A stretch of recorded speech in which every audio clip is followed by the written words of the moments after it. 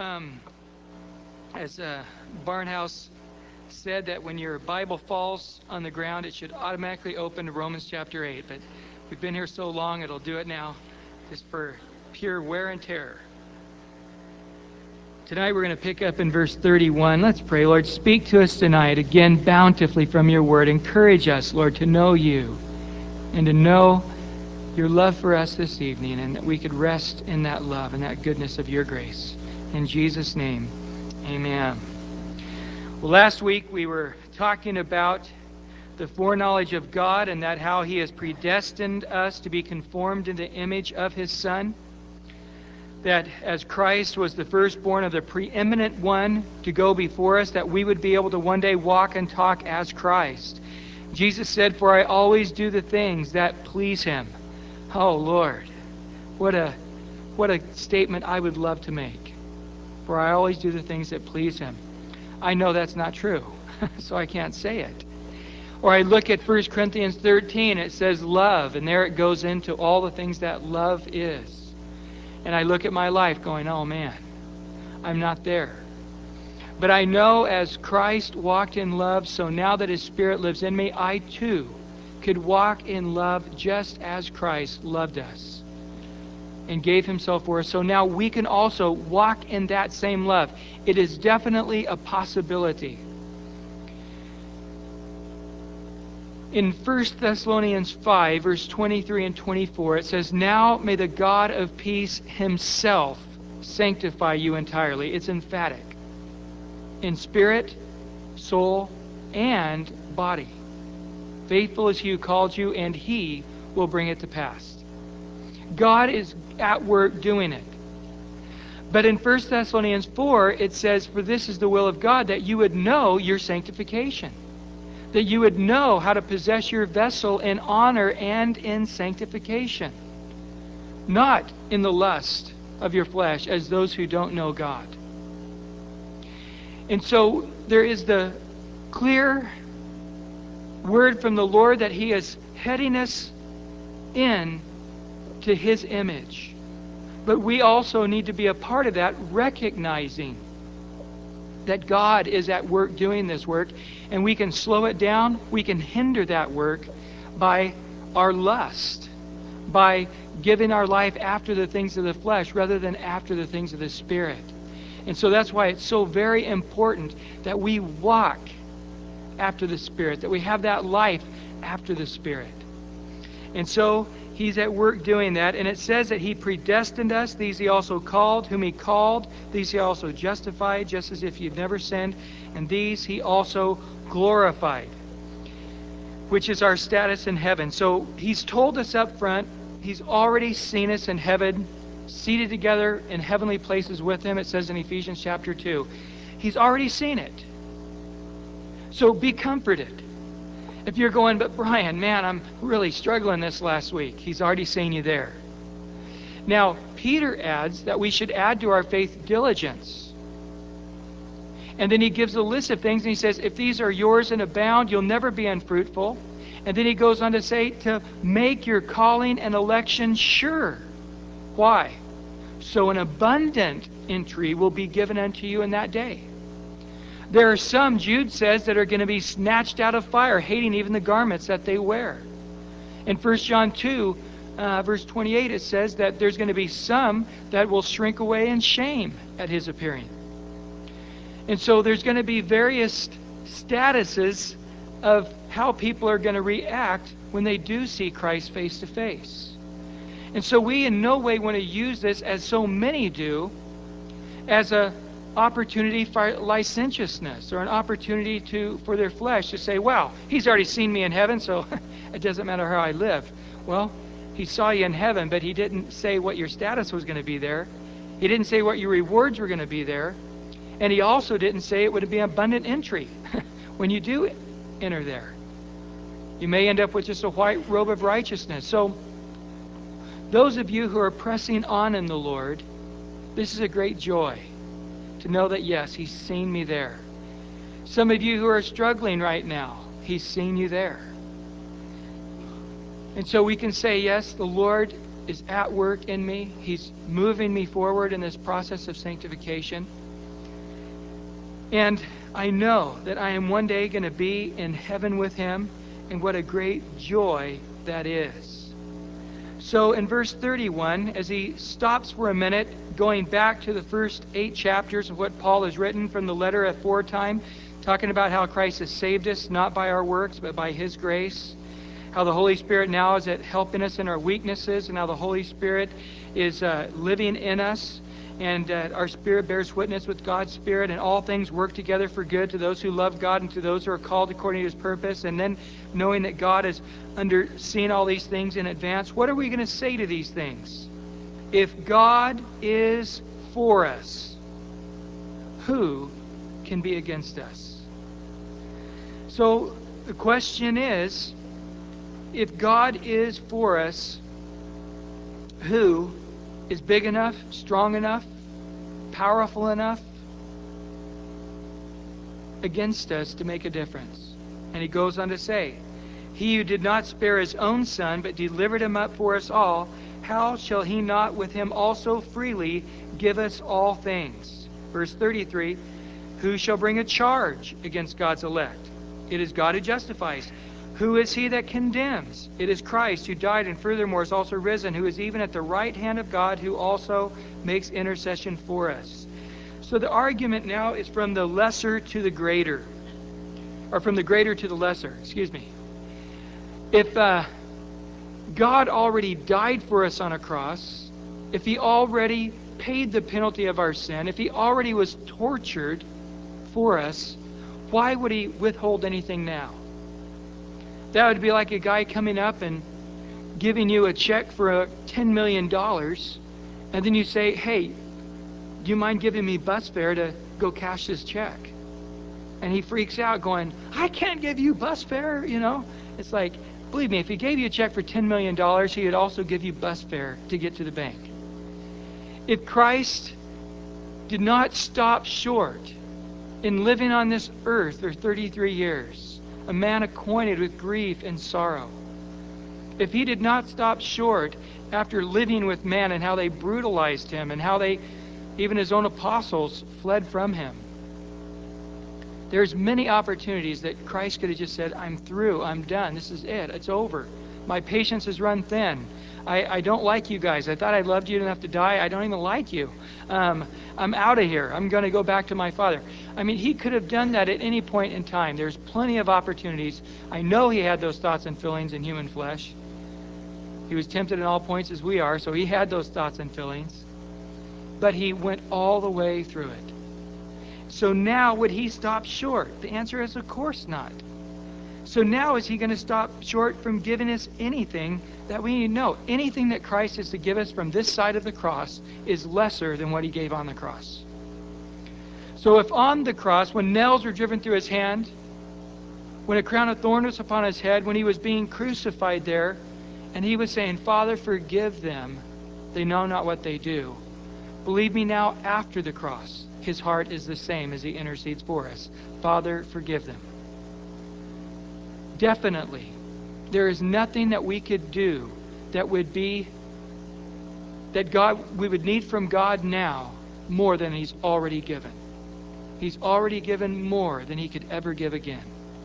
God gave His only begotten Son, Jesus Christ, gave His life on the cross. There is nothing that Christ will do for you this side of the cross that could be greater than what He already did on the cross. So therefore, if He didn't stop short on the cross, He's not going to stop short for you now. Now, interesting, in verse 26 and 27, he tells us that the Spirit of God is for us. The Spirit of God is there to help us in our weakness. The Spirit of God is there making intercession for us. The Spirit of God is praying according to the perfect will of God, helping us know that mind of God. Now look at verse 32. The Father is for us. He delivered up His Son. And now in verse 34, we see that Christ is for us. That He's at the right hand of God making intercession. That He died and rose again. All three persons of the Trinity are for you. God Almighty, that God awesome in three persons, that blessed Trinity, He is for you. Now, this passage of Scripture from 31 to 39 is to bring it down to a personal level. We need to stop at some point and say, okay, theologically, God is a God of love. And since God is a God of love, therefore it is logically conclusive that since He died on a cross, He would there, At some point, we got to stop with the intellectual theology and just say, hold it. I think these verses are saying, God likes me. Not only does God like me, but God loves me.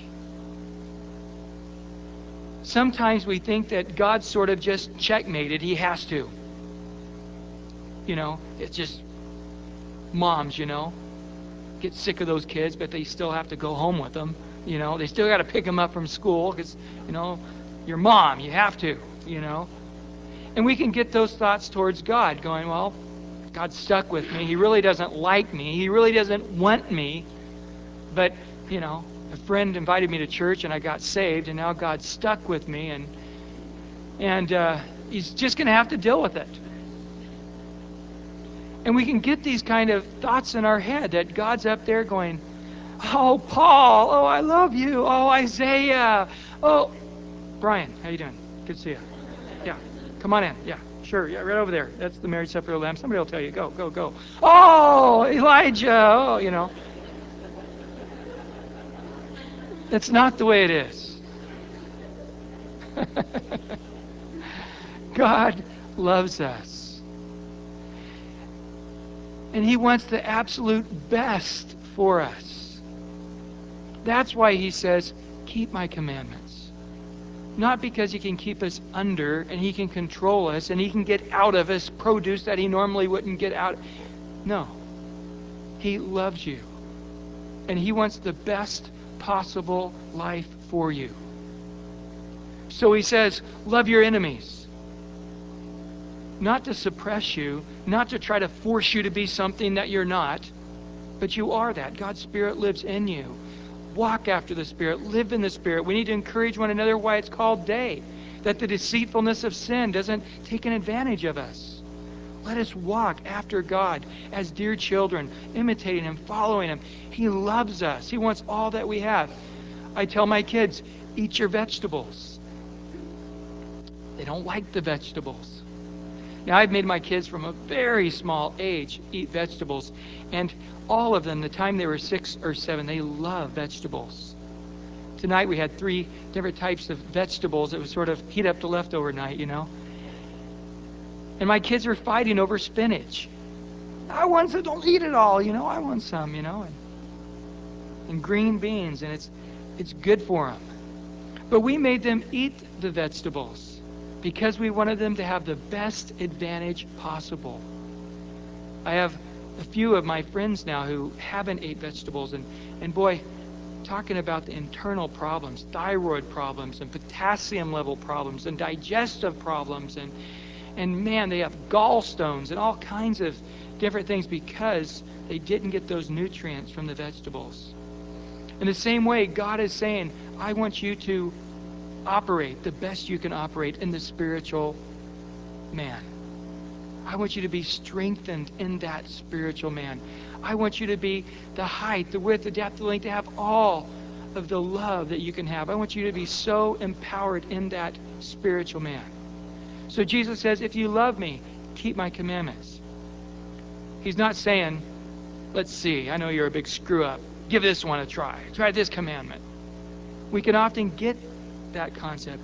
But every commandment, every teaching, every principle, whether it's in God's nature or whether it's instruction from the Word, every bit of it is that we would grow in Christ and be able to be more spiritual, to be able to be more strengthened, to be able to experience more of the goodness and the love in a fruitful life. Now, in the midst of the instruction, and when we come short in the instruction, which we always do, nobody has ever kept the commandments perfectly. No one's ever followed God perfectly. And when we come short, we can often say, is God disappointed? Yes, He is disappointed. Why? Because He wanted you to be better than you are? No, because He knows that you could experience more than you're experiencing. He knows it can be better in your marriage. It could be better in that relationship with your children. It could be better in whatever area in your life, time, energy, finances, work. You can go right on down the line. God knows it could be better if you would do it this way. The way I've instructed you out of the Word, which is a byproduct of my nature and the way I am. He is disappointed. Does that mean He's depressed? No. Does that mean He's shocked? No. Does that mean He's overwhelmed? No. It just simply means He's saying, I'd like to be able to say, it's okay, live and let live. Be happy, God doesn't say those things. When they were sleeping in the garden, He came and He woke them up and He said, why are you sleeping? Get up, that you fall not into temptation. Pray with me. He comes back a second time and He wakes him up again. He says, can you not pray only an hour with me? Get up, pray, lest you fall into temptation. And He comes back the third time and He says, you're still sleeping. It's too late. Get up. The accuser's here. Christ is telling us, get up. Now, at that point, we could say, oh man, I fell asleep when I should have been praying. Oh, Jesus hates my guts now, He really just wishes that He never chose me as an apostle. Oh, I know that, He just doesn't ever want to look at me again. I don't know how I could look at Him again. No, that's nonsense. That's absolutely nonsense. And we've got to be careful never to attribute to Christ any of those thoughts and feelings that fallen man has. God is perfect in love. God is disappointed because He wants you to have all that you can have. He wants you to experience all that you can experience. In any way, shape, or form, does that diminish of His love? No. Does that diminish of His plan for your life? No. The gifts and the calling of God, we're going to find out in Romans 11, is irrevocable. He is going to take and continue to work His best plan that He can possibly work into your life to the degree that He can work it. This week we're going to be looking on Sunday morning, Sunday night at Joshua and how he didn't pray and seek the Lord, and he made a treaty with the Gibeonites when they lied to him, deceiving, saying they were outside the promised land when they're inside the promised land. And the Gibeonites were just over the hill.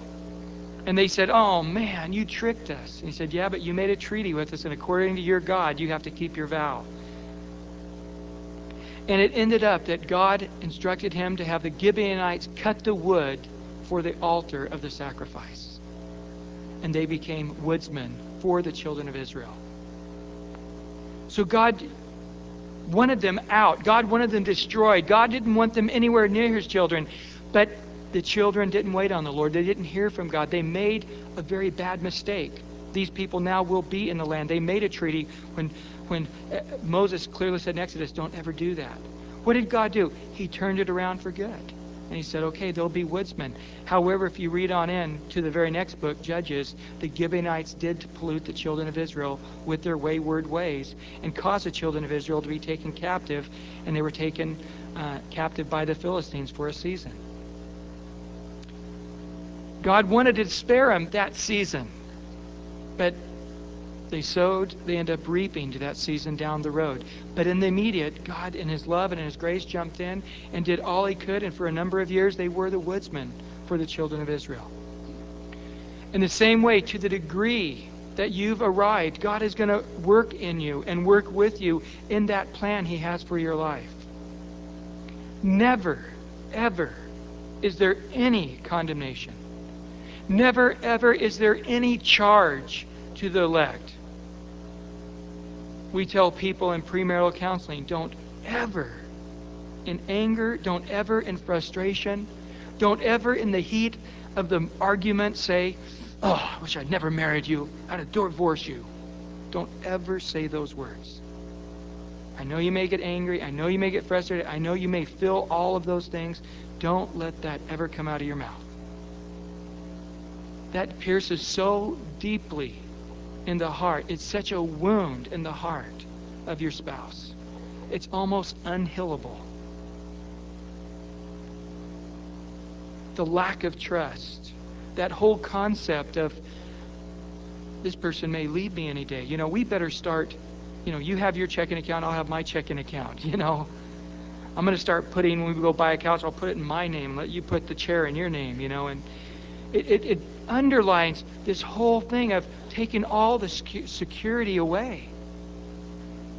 That would be like telling the kid, if you act up again, that's it. I'm kicking you out of my house, and, you can go live down at the boys' club or whatever, Here's the 4-year-old kid going, ha, ha, It's not a good way to handle it. To give them, growing up, that lack of security, that feeling of, my goodness, these guys are going to throw me away. And so we don't do things like that. In the same way, we've got to be careful to think God would ever do anything like that. He never would. Now, who is doing these kind of things? Who is trying to get these kind of thoughts in our head? Satan is trying to get these kind of thoughts in our head. In Revelations 12:10, turn over there if you would. In Revelation 12:10.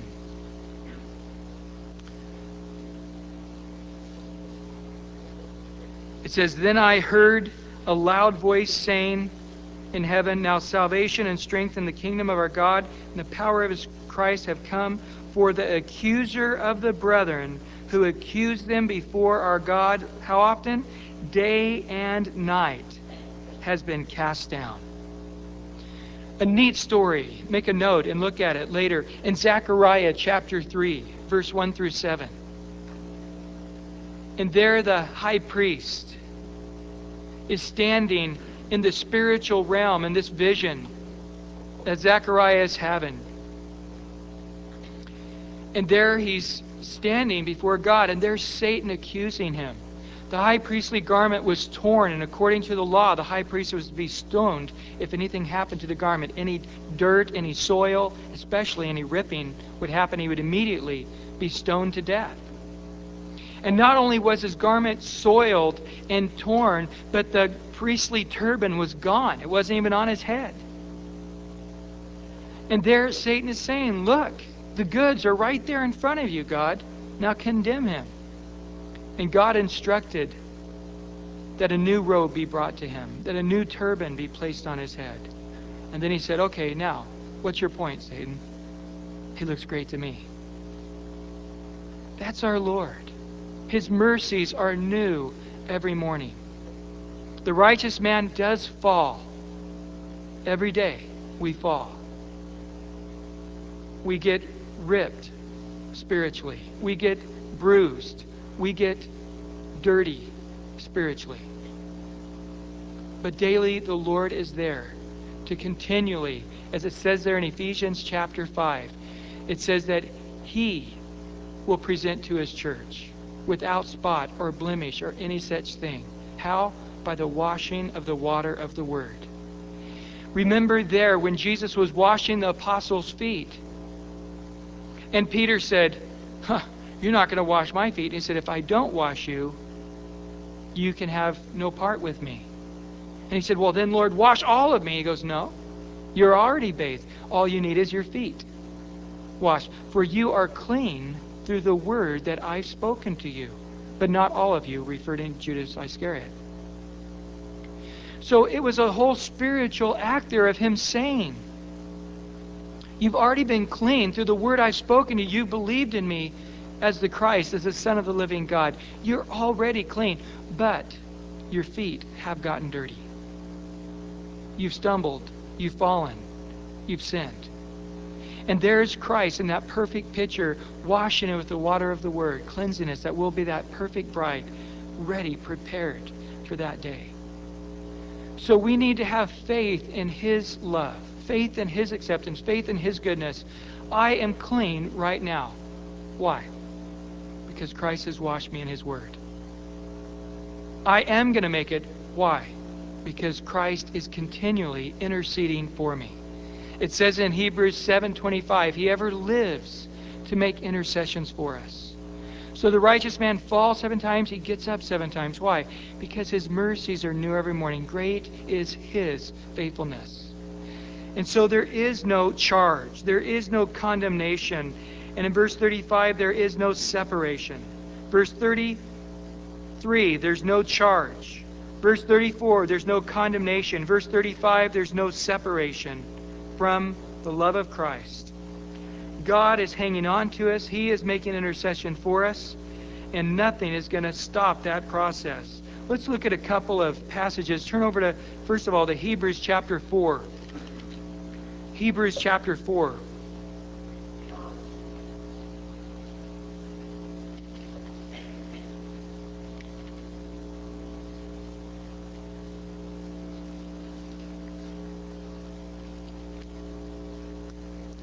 Hebrews chapter 4, starting in verse 14. It says, "Seeing then that we have a great high priest who is passed through the heavens, Jesus, the Son of God, let us hold fast our confession. For we do not have a high priest who cannot sympathize with our weaknesses, but was in all points tempted as we are, yet without sin." Now listen to verse 16. "Let us therefore come boldly to that throne of grace, that we may obtain mercy and find grace to help in the time of need." What is God's attitude here for us? That we would understand our relationship with Him, that we would hold on to that confidence, that we would know there's no condemnation, there's no charge, there's no separation, that we got to come boldly into that throne of grace and say, "God, you have brought me this far. I know you're going to take me the rest of the way, but right now I need a special mercy. I need a special help. I have need of more grace than the norm. Give me help to overcome this sin. Give me grace to overcome this weakness. Lord, my flesh is screaming and I don't know how to get it under control. Lord, help me. God, I am having a problem with lust or anger or covetousness. I'm having a hard time trusting in you. I'm having a hard time waiting upon you. God, I need your help at this time." God is there. And oh, that we would have such confidence and learn our position in Christ. That we just come right in, that we have this incredible access into this grace and where we now stand, he says in Romans chapter 5. Just like my kids. Just come pounding into the office, you know. If I'm down in the office, people will come in and knock real softly. "Brian, I don't want to bother you. I'll just take a minute. You got a minute? Come on in. Okay, I won't sit down. I'll just take a minute, My kids just, boom, it's like an elephant. Come in, start looking through all the drawers. "Hey, where's the candy, Dad? You got $1? I want a Coke, And it's like, "Son, I'm on the phone. Get off the phone. I need something, And that's kids. They know their position with me. They know the relationship. They have no fear. They have that boldness to come in to my throne room.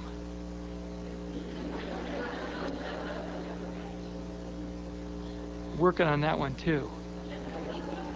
I'm going to the bathroom. Get out. Come boldly into the throne room.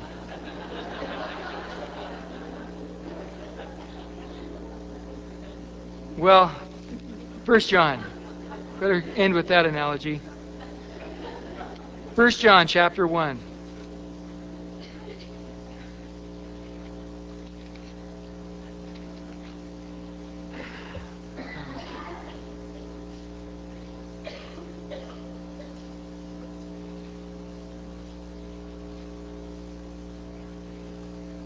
In 1 John chapter 1,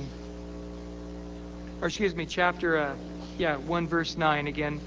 "If we confess our sins, He's faithful and just to forgive us of our sins, to cleanse us from all unrighteousness. If we say that we have no sin, or not sin, we make Him a liar, and His word is not in us. My little children, these things I write to you that you may not sin.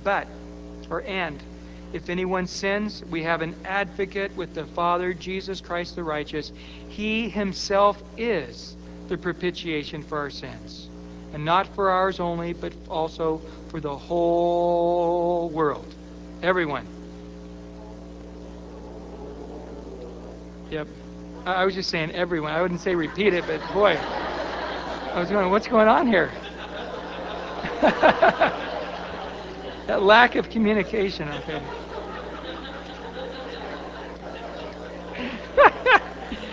This is one of those, I know if we could figure out who said the whole world, it would be a right brain, left brain thing, All the mathematical people or all the artistic people that have heard it one way and the other half heard it the other way.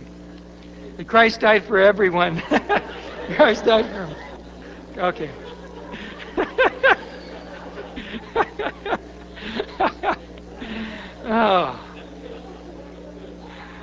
Oh, that's funny. Okay, I'm going to recover though. We're going to move on. And so we have an advocate. God is for us. God is for us. Everyone.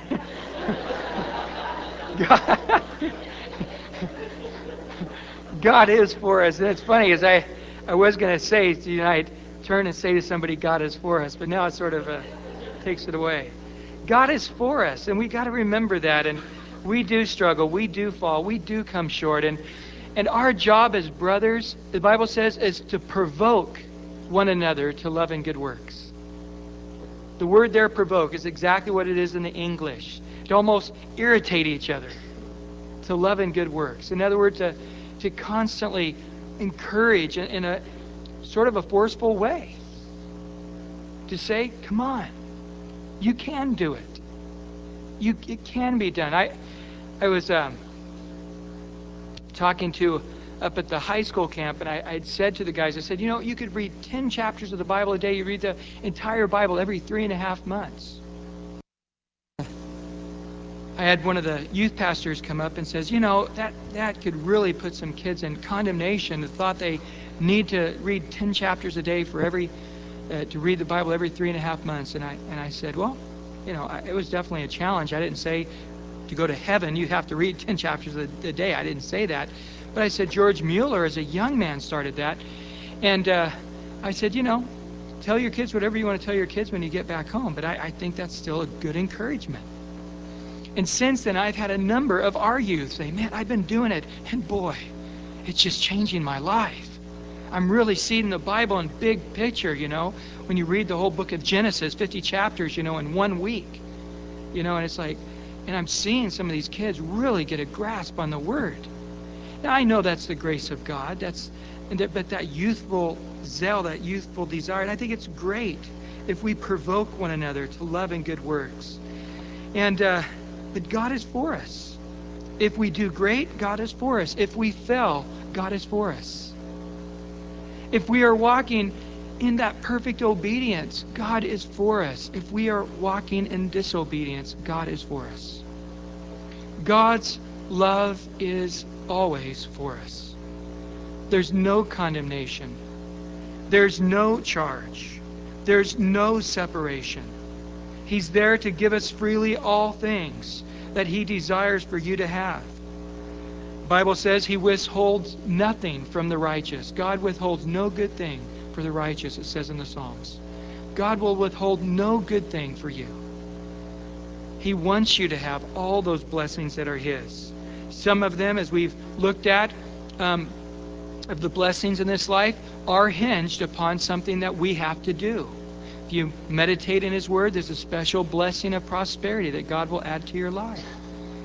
If you pray, then you can receive that answer to prayer. If you don't pray, then you don't receive answer to prayer, it says in James. So there are some conditions on certain promises, but God wants you to have them. And you say, Lord, I need help. And He may give you that encouragement by the Holy Spirit to pray. But we don't pray as we ought. But His Holy Spirit helps us to pray. Why? That we can get answers to prayer. You may come and say, Lord, I need strength and my marriage needs to be better. He may come to you and say, hey, you need to love your wife as Christ loved the church. Oh, I need more love. Okay, my Holy Spirit will strengthen you to love more. you see. It may come back to you in a condition, okay? I do want to heal your marriage, but you need to submit to your husband as unto Christ. Well, I don't want to do that. Then that healing won't take place. But I want the healing. Okay, then submit unto your husband as you would unto me. So I can't submit unto him. My heart's too hard, or I'm too bitter already. Okay, I'll soften your heart. I'll work with your heart. I can do that. If you're willing to change your mind, he is willing to change your heart. But until you're willing to change your mind, he can't change your heart. He won't do that. But again, he is at work. He's always for you, to help you and to strengthen you. And it says, who shall separate us from the love of Christ? Shall tribulation, or distress, or persecution, or famine, or nakedness, or peril, or sword? Now, in verse 35, he's going to give one section of events that could separate us from the love of God that won't. And then in verse 37 to 39, he's going to give us another section of events that won't separate us from the love of God. But the first one is just the types of difficulties that come on us on planet Earth. Some are because you're a Christian, some because it's just life on planet Earth. Will tribulation or distress or persecution separate you from God's love? During that time that we see Paul being persecuted, or Stephen being persecuted, there as Stephen was being stoned to death, there he looked up and he saw Jesus sitting at the right hand of the Father, or standing actually at the right hand of the Father. And then he said, just like Jesus said, Father, forgive them, they know not what they do. Just like Jesus said on the cross. But during that moment, the love of God was there during that trial, during that time of distress, during that time of persecution. Paul, there in 2 Corinthians chapter 1, he says, I was pushed above measure, beyond strength, despairing of life itself. But God took me through that I would learn not to trust in myself, but in him. He was there in that incredible, distressing time. God is always there for you. His love never changes. Now, what happens from time to time is we think, man, I'm going through a hard time. Maybe it's because of that sin I did last year. That's why I'm going through this hard time. It could be. But I think God would clearly let you know. I know that I have had clear consequences to my sin, but I never doubted it. It was God showing me clearly it was a consequence to my sin, or a consequence to my lack of obedience in a particular area of my life.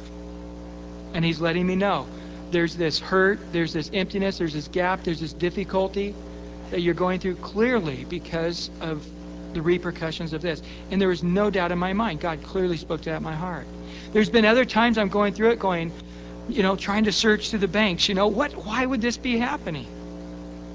And there was nothing, but I just sort of like to make it up. God's punishing me because, Could you imagine me going in the middle of the night, 3 a.m, and spanking my kids and then running out, and shutting the door behind me, and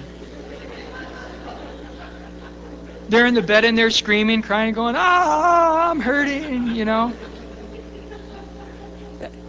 would be ridiculous. What good would it have done to spank them? What good would it have done to discipline them?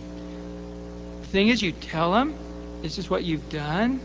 You explain to them that the consequences and the hardships of life that can come from such action, from such an attitude, from such a direction in life. Give them scriptures. Give them the attitude or the direction they should have gone. And then let them know that the Bible instructs you to do it. To spank them. And hopefully that through the pain of their rear end, it'll somehow get into their heart. And that's God's way of doing it. And that's why you're doing it. And so again, is God going to punish us and not let us know why? I don't think so. I think that's ridiculous. I think there's been a warning and a warning and a warning, and then all of a sudden this cataclysmic event happens in your life and you know why. God was warning you each and every step of the way. But let's be careful to start thinking that, this tribulation, this distress, this persecution is happening because, not necessarily, but even if it is, God is there. His loving hand is there, even if you're I know with my kids, after I spank them, they always give me a big giant hug, and just sort of cry in my arms. They're far more drawn to me during that time, and they usually want to come and sit on my lap and read a book, or they want me. They don't want to let go of me. It draws them nearer, not farther away. And so in the same way, even if it is discipline, all the more it's going to draw us all the more near to God, not farther away from God. So even during that time, don't think it's the love of God is not there. And then we see famine. Paul went through famine. We read in Acts chapter 11. Or nakedness. Paul had been shipwrecked 3 different times. Also, he had been in poverty. And he said in 1 Corinthians, he was poorly clothed. And also in peril. He was peril of robbers, he said, and perils in the country, and perils in the city, perils from countrymen, perils from strangers. Just people screaming at him, people throwing rocks at him, people just the emotional oppression against him because of who he was and for what he stood for. And also sword, physically, trying to be killed. God was there. Some of you are afraid still about the Y2K, the year 2000. My computer's not going to quit working, and all the government's going to fall apart, and there's not going to be enough food or whatever. Again, God has not showed me to store up any food. And if he does, I'll let you know. I've got 6 kids, so we always have, or I got 4 kids, there's 6 of us in our family. And it seems like 6 kids. I only have 4 kids. But we always have a lot of stuff stored up just to keep the troops fed. But here it is again. God's love's going to be there, even if there is a famine, even if there's nakedness or peril. Well, what happened over in the LA riots are going to happen in the cities when there's no food. People are going to go crazy. Well, there it is, sword. God's going to be there for us during that time too. We have nothing to fear. There's no reason we should fear. God is for us. God loves us. And remember, Jesus said, if I take care of a little sparrow, aren't I not going to take care of you? If I make sure that the lilies have beautiful color, am I not going to clothe you? Oh, don't be like the world who worries about, what am I going to eat? What am I going to wear? Don't you be that way. Seek first the kingdom of heaven and his righteousness, and all these things will be added unto you. And here Paul is saying right here, he's letting us know about tribulation, distress, persecution, famine, a lack of food, nakedness, a lack of clothing, peril and sword, the oppression that people can bring because of the difficulty of society or whatever else. So as it is written, for your sake we are killed all day long. We are counted as sheep for the slaughter. Folks, that's us. We are called, Jesus said, I now release you as sheep among wolves. Jesus said, I'm sending you out like sheep among wolves. We are in a world full of wolves, and we're sheep. Have you ever noticed, have you ever seen a sheep fight, like a cockfight? I've trained this sheep, He's going to go after, There is no sheep fights. I mean, that's the point. They can't fight. They have no way of defending themselves whatsoever. We also, as David said in the Psalms 14:4, they eat my people up like bread. Paul in Acts 14:22, he went through and encouraged the church and said, through many trials and tribulations we must go through before we enter the kingdom of God. Paul gives a long list in 2 Corinthians 11 of the difficulty that he went through in his lifetime. Hebrews chapter 11, it says they wandered around in dens and holes in the ground, in sheepskin and goatskin, being persecuted, so the world was not worthy of. Paul said to those who live godliness life, they will be persecuted. That's who we are. We're sheep. We are people that are not aggressively trying to protect ourselves. We're not out trying to get ahead in this world. God did not put us as born-again Christians in a place to have the worldly victory of this world. We're not going to be the reigning conquerors here. Lambos, We're not going to be the reigning conquerors here. and the reigning conquerors in heaven. It's not the way it's going to be. Turn over, if you would, to 1 Peter chapter 2.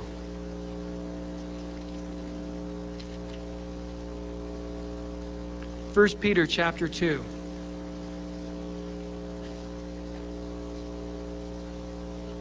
Verse 18.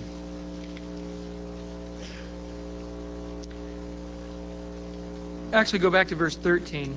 Therefore, submit yourself to every ordinance of man for the Lord's sake.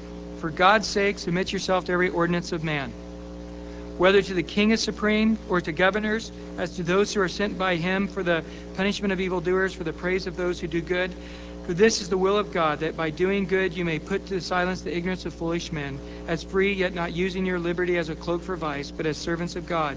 Honor all people, love the brotherhood, fear God, honor the king. Servants, be submissive to your masters with all fear, not only to the good and gentle, but also to the harsh. For this is commendable, if because of conscience towards God one endures grief, suffering wrongfully. Boy, it's an important concept, verse 19.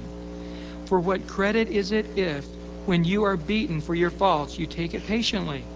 But when you do good and suffer for it, for you take it patiently, this is commendable before God. For to this you were called, because Christ also suffered for us, leaving us an example, that you should follow his steps, who committed no sin, nor was guile found in his mouth, who when he was reviled, he did not revile in return. When he suffered, he did not threaten, but committed himself to him who judges righteously, who himself bore our sins in his own body on the tree, that we, having died to sins, might live for righteousness, by whose stripes you were healed. For you were like sheep going astray, but have now turned to the shepherd and the overseer of your souls. Then he says, likewise, you wives. So take that example of how Christ went to the cross, and that's how wives are to submit to their husbands. And of course, all of us are to submit to one another in that same way. This is the concept of a sheep. The concept of the sheep, of just keeping our eyes upon Christ, seeing the example that he set, and seeing Jesus, as it says in Isaiah 53, as a sheep who went to the shear as was dumb, so Christ went. And it's this concept. Was he righteously judged? No, he was completely innocent. Did he claim to be the king who was going to conquer Rome? No. Did he say he was going to physically destroy the temple? No, he was referring to his body. They took all these things out of context. And when they started persecuting him, beating him, he said not a word. And because he said not a word, and because he took it, even though he was wrongfully treated, what happened? By his stripes, we were healed. In the same way, Paul says to the Colossian church, when I come unto you, I will bear in my body that which is lacking in the afflictions of Christ. The fact of the matter is, until the world sees Christ in you, we're not going to be the witness we need to be. And we just got to get into our head this concept. This is what a Christian is. We are killed all the day long. We are accounted as sheep for the slaughter. As David says, for they look on us and they mock us and they eat us as bread. Jesus said, the world will hate you because it hated me. And we understand that. We see Shadrach, Meshach, and Abednego. These guys were the wisest guys. They were hardest working guys. They did nothing but bless the king. But somehow the devil possessed the king to make this giant statue that everybody needed to bow down and worship. And they just said, sorry, I can't do that. And the king was furious, saying, you've got to do it. They wouldn't do it. And as a sheep to its shearers were dumb, they were going off. They were thrown into that fiery furnace. And of course, in that, they didn't burn. The Lord was there with them. Daniel, when the decree came forth that nobody was to pray but to anybody but Darius, it says he went, as he always did, 3 times a day and opened the window and prayed. And there they saw him, and he was thrown into the lion's den. Well, those guys were saved. Not everybody in the Bible was saved. Many people went to their death because they stood firm with the Lord. Now, what's our attitude? God loves us. God has our life in His hands. And our life is not right now on this earth. Our life is spirit and will always be right relationship with God and forever to be with the Lord. Boy, if you ever get a chance to read the Fox's Book of Martyrs, incredible. I remember this one story of this gal, and she was going off to be burned at the stake. And her friends were there going, "How are you doing?" She goes, "Oh, what a glorious day. Today I'm going to be with the Lord." And she said, "The fire of the stake will be to me like a feather bed, for I will awaken and see my Lord." I'll wake out of this sleep and I'll be with the Lord. Such confidence, such faith. One brother who was dying, and he said, "Come here." They'd already blinded him. And he said, "Please let my fingers feel just the few verses there of Romans chapter 8, where it says, neither life nor death shall separate me from the love of God." And they put his fingers upon it. And he said, "Brothers, this morning I had breakfast with you. Tonight I will have dinner with my Lord." Such faith, such confidence. But not a freaking out going, "If God loved me, I wouldn't be suffering like this, you know. If God loved me, I wouldn't be hungry. If God loved me, I wouldn't be in tribulation. I wouldn't be in persecution. I wouldn't be in famine, or I wouldn't have the sword of death." No. God still loves you, even though you may pass from this life in a violent way by men who hate the Lord. This is why they hate you. That's how our Lord went. But look at the incredible fruit. Because he was a lamb as dumb before his shears. Look at the fruit. Salvation came to all of us. Now, was that one isolated event? No, it was for all of us as an example. That if we are reviled, we revile not in return. Just to love. To have that love of God. I remember clearly in high school, I was walking and I was talking to a friend of mine about the things of the Lord. And actually was a guy had led to Christ, and he had hung out with some guys in his neighborhood, some horrible guys. The Dorset brothers. I came to find out later. Never knew him. It was a large high school. And I was walking along with this guy, and we were talking, and I was trying to encourage him. He was getting in some sin, and I was sort of rebuking him a little bit and encourage him in the Lord. And all of a sudden, the lights went out. And I was on the ground. And I saw stars, just like in the comic strip. There were stars. And I looked up, and there's this guy going, "Come on, man, come on." Never saw this guy before in my entire life. And he had pelted me right in the eye. And right then, I had a love that just fell upon my life. I had never experienced such a love before. And I said, What's up, man? What's going on with you?" I was just one of the random people he picked for some reason. Well, that day, I was getting dressed for football, and he came through where we were getting dressed, and one of the guys grabbed him and put him against the wall and said, "Hey, Brian, is this the guy that hit you, you know?" And they were all there. They were ready to jump the guy. And I said, "Yeah, you know." I said, What's up, you know? And he goes, "Oh, you know." And the story was that his older brothers had put him up to try to get a tough reputation on campus or whatever. But it ended up in time that I was able to just love that guy. And I had a counselor at the school that was a Christian. And he talked to me about it, and he called the other guy in, and he said, "You know why he didn't hit you?" And he told the guy, he goes, "He's a Christian." And he told him just plainly, just like they hit Christ, and he didn't hit them back. So you hit him, and he didn't hit you back. And it was just a great testimony on the campus. But again, those things, whether it was for the gospel's sake or not, I don't know. But I know at that moment I received a love where I did not want to fight back. And I know it wasn't that I was afraid to fight. I had been in fights before, never lost a fight, but never proud of any of my fights. But I had fought, and I did know how to fight. That wasn't the point. The point was there was a love from God, and I experienced it. And you too know that love that God has. And so how are we more than conquerors? By living the way Christ wants us to live. Now notice here, it doesn't say you are going to conquer. It doesn't say that. It says you are going to be a conqueror through Him who loved us. Folks, you are going to rule and reign with Christ. There's going to be a crown placed upon your head. We are going to ride upon horses coming back to this earth for that millennial reign. But it's not because we were great conquerors.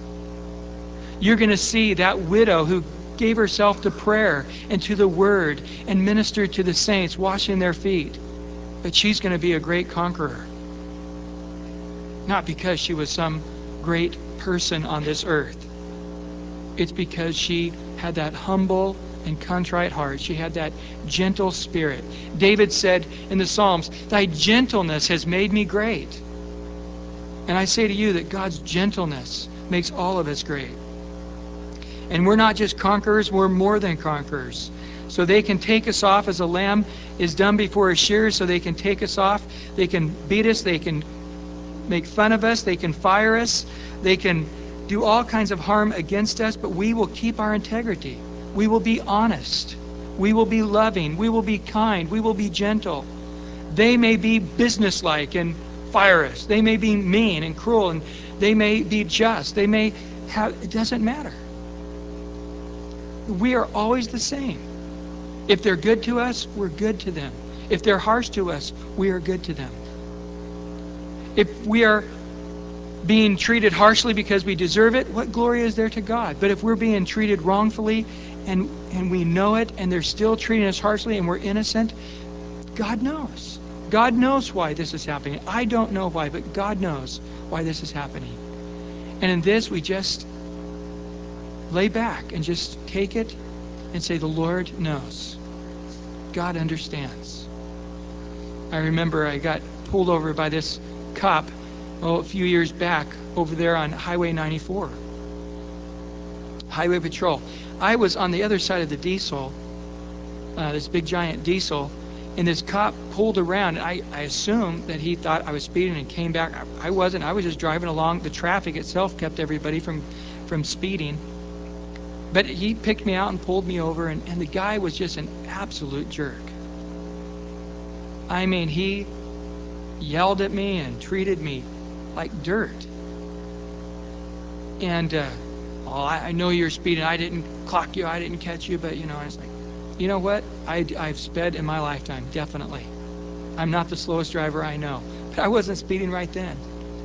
Did you have your seatbelt on? It was right after they made that law. I said, I don't think I did. Well, I'm going to get you on that then. Okay, go ahead. Get me on that. But again, my flesh was wanting to say, you know what? Take a hike. Give me the ticket. You got my driver's license. See you later, I mean, you want to just say, you know what? Just give me the ticket, you big jerk, or whatever. You want to say those type of things. But that's, that what a witness, what a testimony, what an opportunity God has given us to, and we're going to be one day conquerors, and not conquerors in violence, but conquerors in gentleness. And we'll come and rule and reign with our gentle Lord. And Paul says, I sure hope so, that neither death nor life. Is that what your Bible says? No, I am persuaded. There is no lack of confidence in Paul whatsoever that death or life. Some of you may say, man, I wish I would have died the second after I got saved, because I've been not a very good Christian. I've tried, but I'm just not a very good Christian. We all feel that way. We all feel like, man, we need to do more for the Lord. But death, life, it doesn't matter. God's love for you is the same. Angels or principalities or powers, the demonic realm that's fighting against you, oppressing you, nor things present, nor things to come. Things presently you're struggling with, the future things you may struggle with, it doesn't matter. God's love is still there for you. Nor height, nor depth. I hope you've experienced the deepest times in your life, but maybe you'll experience a sickness that'll take you down to a depression you've never been at. Maybe you'll stumble into a sin that you never thought you would be in, and take you down to a lower depth spiritually than you've ever been. Or maybe you'll be in a height that you'll never think you've experienced. Maybe you'll be an astronaut. I don't know. Go to a height, or maybe you'll be in a submarine and go to the depth. I don't know. Physically, spiritually, emotionally, relationally, financially, health-wise, heights, depths, God is there and you will conquer, no matter what difficulties may come upon you, nor any other created thing, human being, your wife, your husband, your kids, your parents, your dog, whatever, may drag you down, may depress you, may bum you out, may hinder you spiritually. None of these things are going to keep you where you're going to be reigning and ruling with Christ. So be able to separate us from that love of God, which is in Christ Jesus our Lord. That's a very important preposition there, folks. In Christ Jesus. You are in Christ, and Christ is in you. Right now, this is so important. Christ sees you in Him.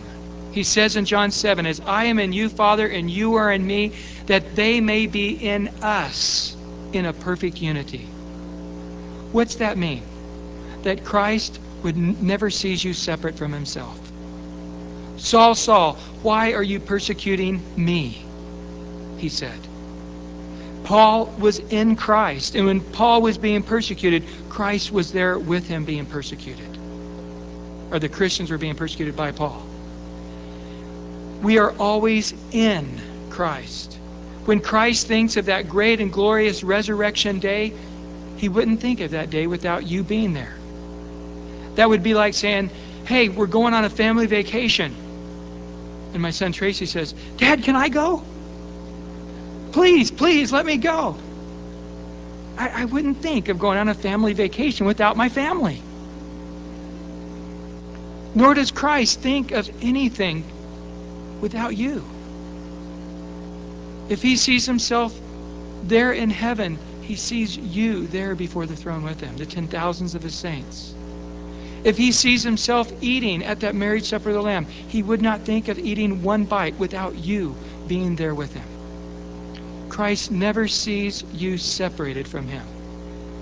Through His love, and as you are in Him, you will experience Christ and His love for you. He doesn't just love you, He even likes you. God loves to hear your prayers. He loves everything about you. He knows every hair on your head.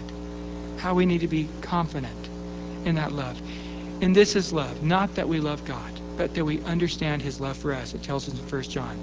And then it says, and those who love God, the things of God are in a burden. So once we understand God's love for us, we're going to be overwhelmed with His love for us. We're going to want to love Him back. And then all the things that He's told us to do with our life, we will do it because of the great love that we have for Him, because of the great love in which He's loved us. Lord, thank You for Your word tonight. And bless Your saints. Encourage Your saints tonight through the understanding of the word. And we thank You, God, that